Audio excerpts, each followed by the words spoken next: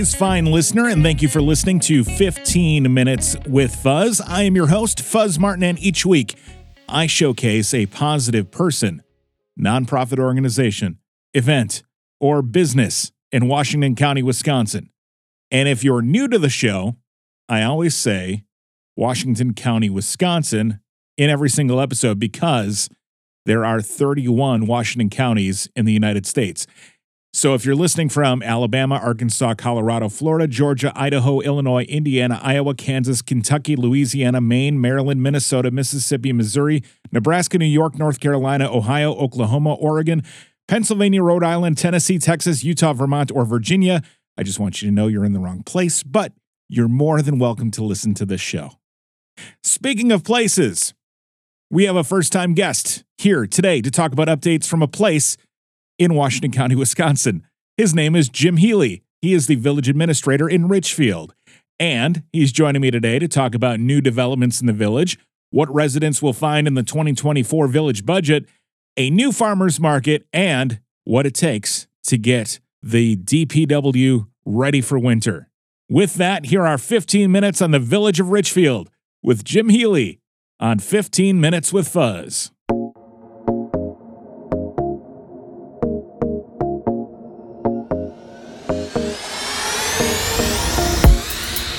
Jim, thanks so much for joining me today. I'm glad to finally have you here on the show.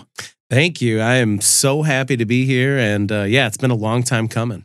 So speaking of a long time, you've been the village administrator in Richfield for a while now, right? Yeah, I've been with the Village of Richfield for 13 years and in the administrator position for, I think it's 9 years. Wow. Okay. So in that time, in that 13 years since you first came to Richfield, how has Richfield grown and changed? I would say the biggest thing that we've seen in the last 5 years is some of the original homeowners who were in those 1970s ranch brick homes, which is the same type of home that I grew up in, are now starting to see the original owners move out and then younger families move in, which is neat to see kind of a revitalization of some of our older, more established subdivision neighborhoods.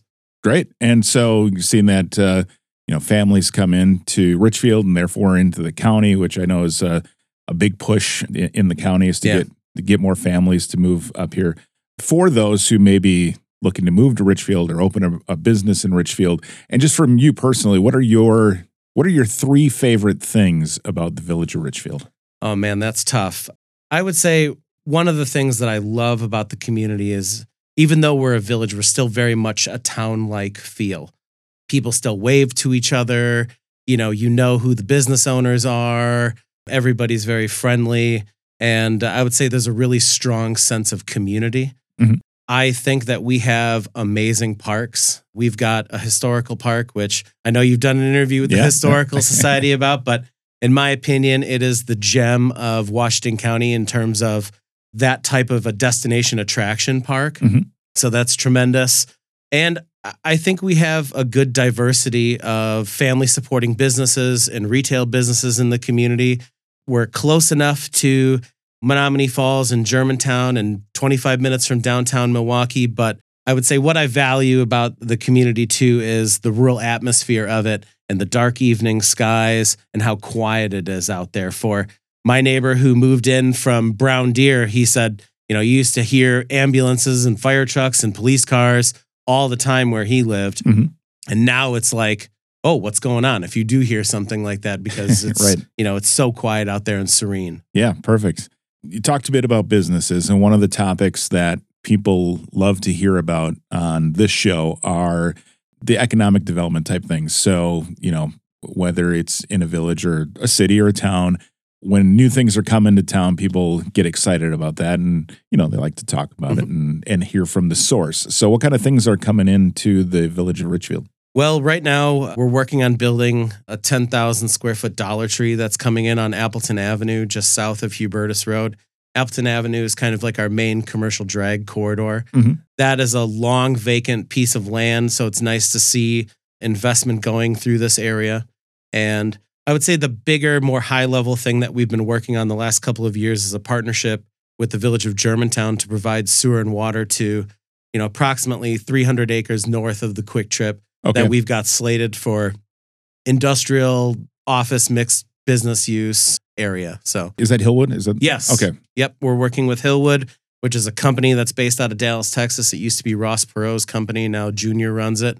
I used to be able to do a killer Ross Perot impersonation. Shut up. Back in the day when Dana Carvey was doing it on Saturday Night Live. I know he had that dead on. Total sidetrack. Also, you talked about the Wisconsin Roofing Company, right? Yeah, they just got passed through our architecture review board about 2 weeks ago. They're looking at building, I think it's a 6,000 square foot showroom and distribution center. Right now, they've got 2 operations in Wisconsin, and they're looking to consolidate into a single location. And so we've been working with their property owner. It's great to see.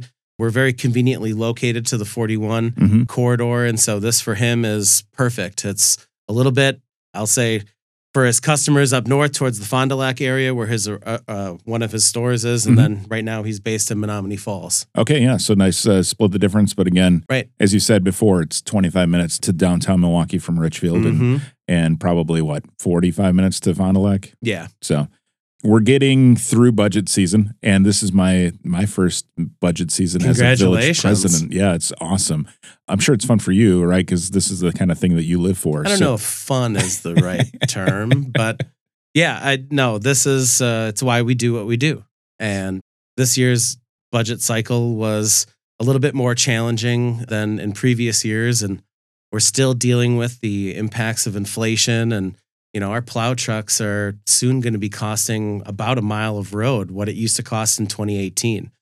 We're going to do, let's see, I think it's about 4.5 miles next year of road construction. Okay. And for our mainline miles of road, we're projecting that they're going to cost about $450,000. Okay. Which is back in 2018 when we passed our road referendum, the average cost of a mainline mile of road was $315,000. So it's gone up quite considerably. Yeah. And so, that money just doesn't come from anywhere. Right. And so you got to be more focused on which roads you're updating and more methodical in how that works out. Yeah, we have a great capital improvement plan. Last year we went through and we made sure with all the inflated costs for vehicles and equipment that we had actual prices.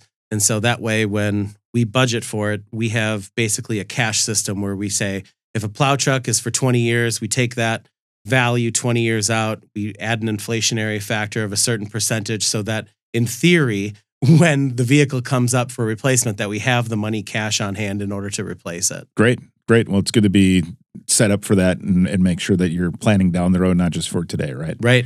There have been a lot of talks about the different sharing of services, both with the county and within the county between municipalities and such. Is the Village of Richfield taking advantage of any of those? Well, we have long been partnering with the county. Probably the most visible partnership that we have is with the Sheriff's Department. In 2008, when we became a village, we formed a partnership with the Washington County Sheriff's Department so that they provide police protection with us. But for, I think at least 7 years, we've been using them for crack filling services, for line painting. We buy brine from them. So our public works department has had, I'll say, a long history of working with Scott Schmidt and those in charge up at the county in order to provide a better, I'll say, brand of services for, a more economical price. When we started, we were using private sector contractors for crack filling, and I think it was about $1.50 a square foot, or $1.50 a foot rather, for crack filling. And when we started partnering with the county, we knocked it down by half. Oh, wow. Okay. Which is tremendous. Yeah. So we're nearly caught up with all of our crack filling that we have to do in the village. But, just as you know, the roads are always in a constant state of deterioration. And so, even the roads that we did this year, they're going to need in the next 3 to 5 years, whether that's crack filling or doing the shoulders, redoing the shoulders. And so it's always something. Yeah, and it's good to have partners with that can do that. They've got the staff and the people that are on hand, and experts at it, obviously,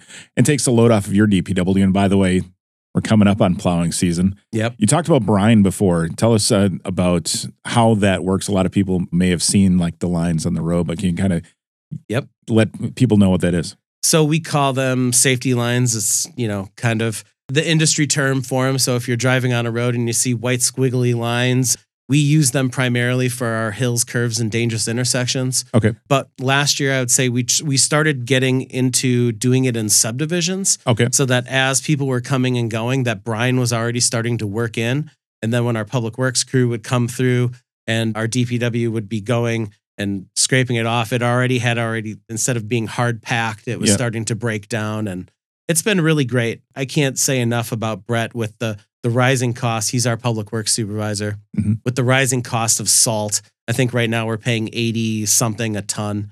If you go back several years, it was like in the upper 60s. So, I mean, it's gone up pretty tremendously. Yeah. Yeah. And so taking things like brine, where it helps reduce the amount of salt usage on the roadways, is a important step. It's obviously more economical that way. Right. And for us, one of the things that we looked at is we actually looked at the University of Minnesota. They did a really interesting study about salt dispersion patterns. And for nerds like me, this is something that you would look at. And we figured out that I think it was 25% of our salt was just bouncing off the road. Yep. And we have rural ditch lines. We don't have curb and gutter in a lot of the community. And so, we're wasting product essentially. Yep. And because we are reliant on the groundwater for all of our homes, that stuff gets into the ditch lines, and then ultimately matriculates back down into the shallow aquifer. And so in our new plow trucks, one of the things that we've added on as a new spec is basically it sprays salt sprays brine so that when the salt falls through the chute, it's like sticking your tongue to a frosty pole. It just sticks to the ground, and that way you're able to use more of the product in a more efficient manner. I am so glad to know that there's somebody else here that cares about pre-wetting salt than me. So, I spent 8 years as a landscaper, and we work here at Epic with Douglas Dynamics, who makes snowplows and spreaders. So I'm also well-versed and a geek about this, so I'm glad to hear it. You got any leads on how to get a plow truck sooner than a year or 2 years? I don't on the plow truck side, because that's another animal. But yes, that's everybody's dealing with that at the moment. Right. So once we get through the winter season, we get into spring. I've heard rumblings of a farmer's market. Yeah, we're really excited. We have a lady, her name is Judy Greenfield, local resident, and she's partnered with a lot of other like-minded individuals in our community. One of them was the CFO of Girl Scouts of Wisconsin to help her set up her nonprofit. She's establishing a board of directors, and we have lots of farmers in our community who go to West Bend or go to Germantown or Stallis, or my wife's family is from Chicago. Okay. And 2 summers ago, we were down there going to the local farmer's market, and we found a farmer from Richfield that goes all the way down there every weekend. And so this is, I think, a great opportunity. She's got, I think, 15 people that are lined up already that have committed before she started to do any advertisements. And she's hoping to get about 36. And we're doing it in our nature park. And so she'll have food trucks there, and there's going to be, I think, a lot of good partnerships that'll be able to be formed with events that the Historical Society are doing when they're naturally having that traffic flow come in during certain events throughout the year. So yeah, I'm hoping that it takes off like wildfire, because knowing where your produce comes from and getting it sourced locally, I think, is something that is of interest to lots of people, as evidenced by, I think, West Bend just won some award for having the best farmers market in the state of Wisconsin, which is unreal. Yeah, it's amazing, and it's great to have that in the community as well. When did you say that might start up next year? Yeah, I think she's looking to start it up middle of summer and going until October. And it's, I think, tentatively planned for Saturdays from 10 until 2. Okay. So, well, if you could make a connection with me, and I'll get her on the air and we'll talk more in depth about it. Absolutely. So, and finally, so this episode is airing on November 28th, the end of Movember. Now, I was fully expecting, Jim, to see you in a full mustache when you came in here, but I see you got the full beard. I assume you're going hunting, right? You know what? I am somebody who loves the outdoors, and I love to bust clays and put lead down the lane, but I am not a hunter. Okay. But it'll be, I think, something that now as my son is getting older, he wants to start to learn. And my dad belongs to Daniel Boone, which is our hunt club in town. And we go to the range of Richfield and put some brass down lane there. So it'll be, I think, in the next couple of years, something that we'll be looking to do and hopefully start a new Healy family tradition. All right. Very good. Very good. That sounds great. I also Like to put lead down the lane, but also not a hunter. Never. My dad was not a hunter. He was always a business guy. So even growing up in the woods, never quite got into it. Did you have a lot of people in the Village of Richfield take part in Movember? Well, the firemen, they're always rocking mustaches. Oh yeah. But no, I don't think no. We're not a Movember organization. But I would say most of our people have some facial hair. All right, we're playing Guess Who with our employees. Yeah. So Adam Gitter, our village administrator in Kewaskum, he's rocking the mustache. So you know what? I saw him the other day, and it's kind of an ongoing joke between the two of us that we're each other's doppelgangers. Yeah. And I saw him the other day with a clean-shaven face, and I was like, I haven't seen Adam with a clean-shaven face, I don't think ever. Is it gone now? I haven't seen him in a couple days. I think it was just because he was starting to get the new growth going. Okay, gotcha. I didn't know, because Movember is it's a good way to raise awareness for, men's health and suicide prevention and those things. But it's an even better way to raise awareness for how much wives hate mustaches.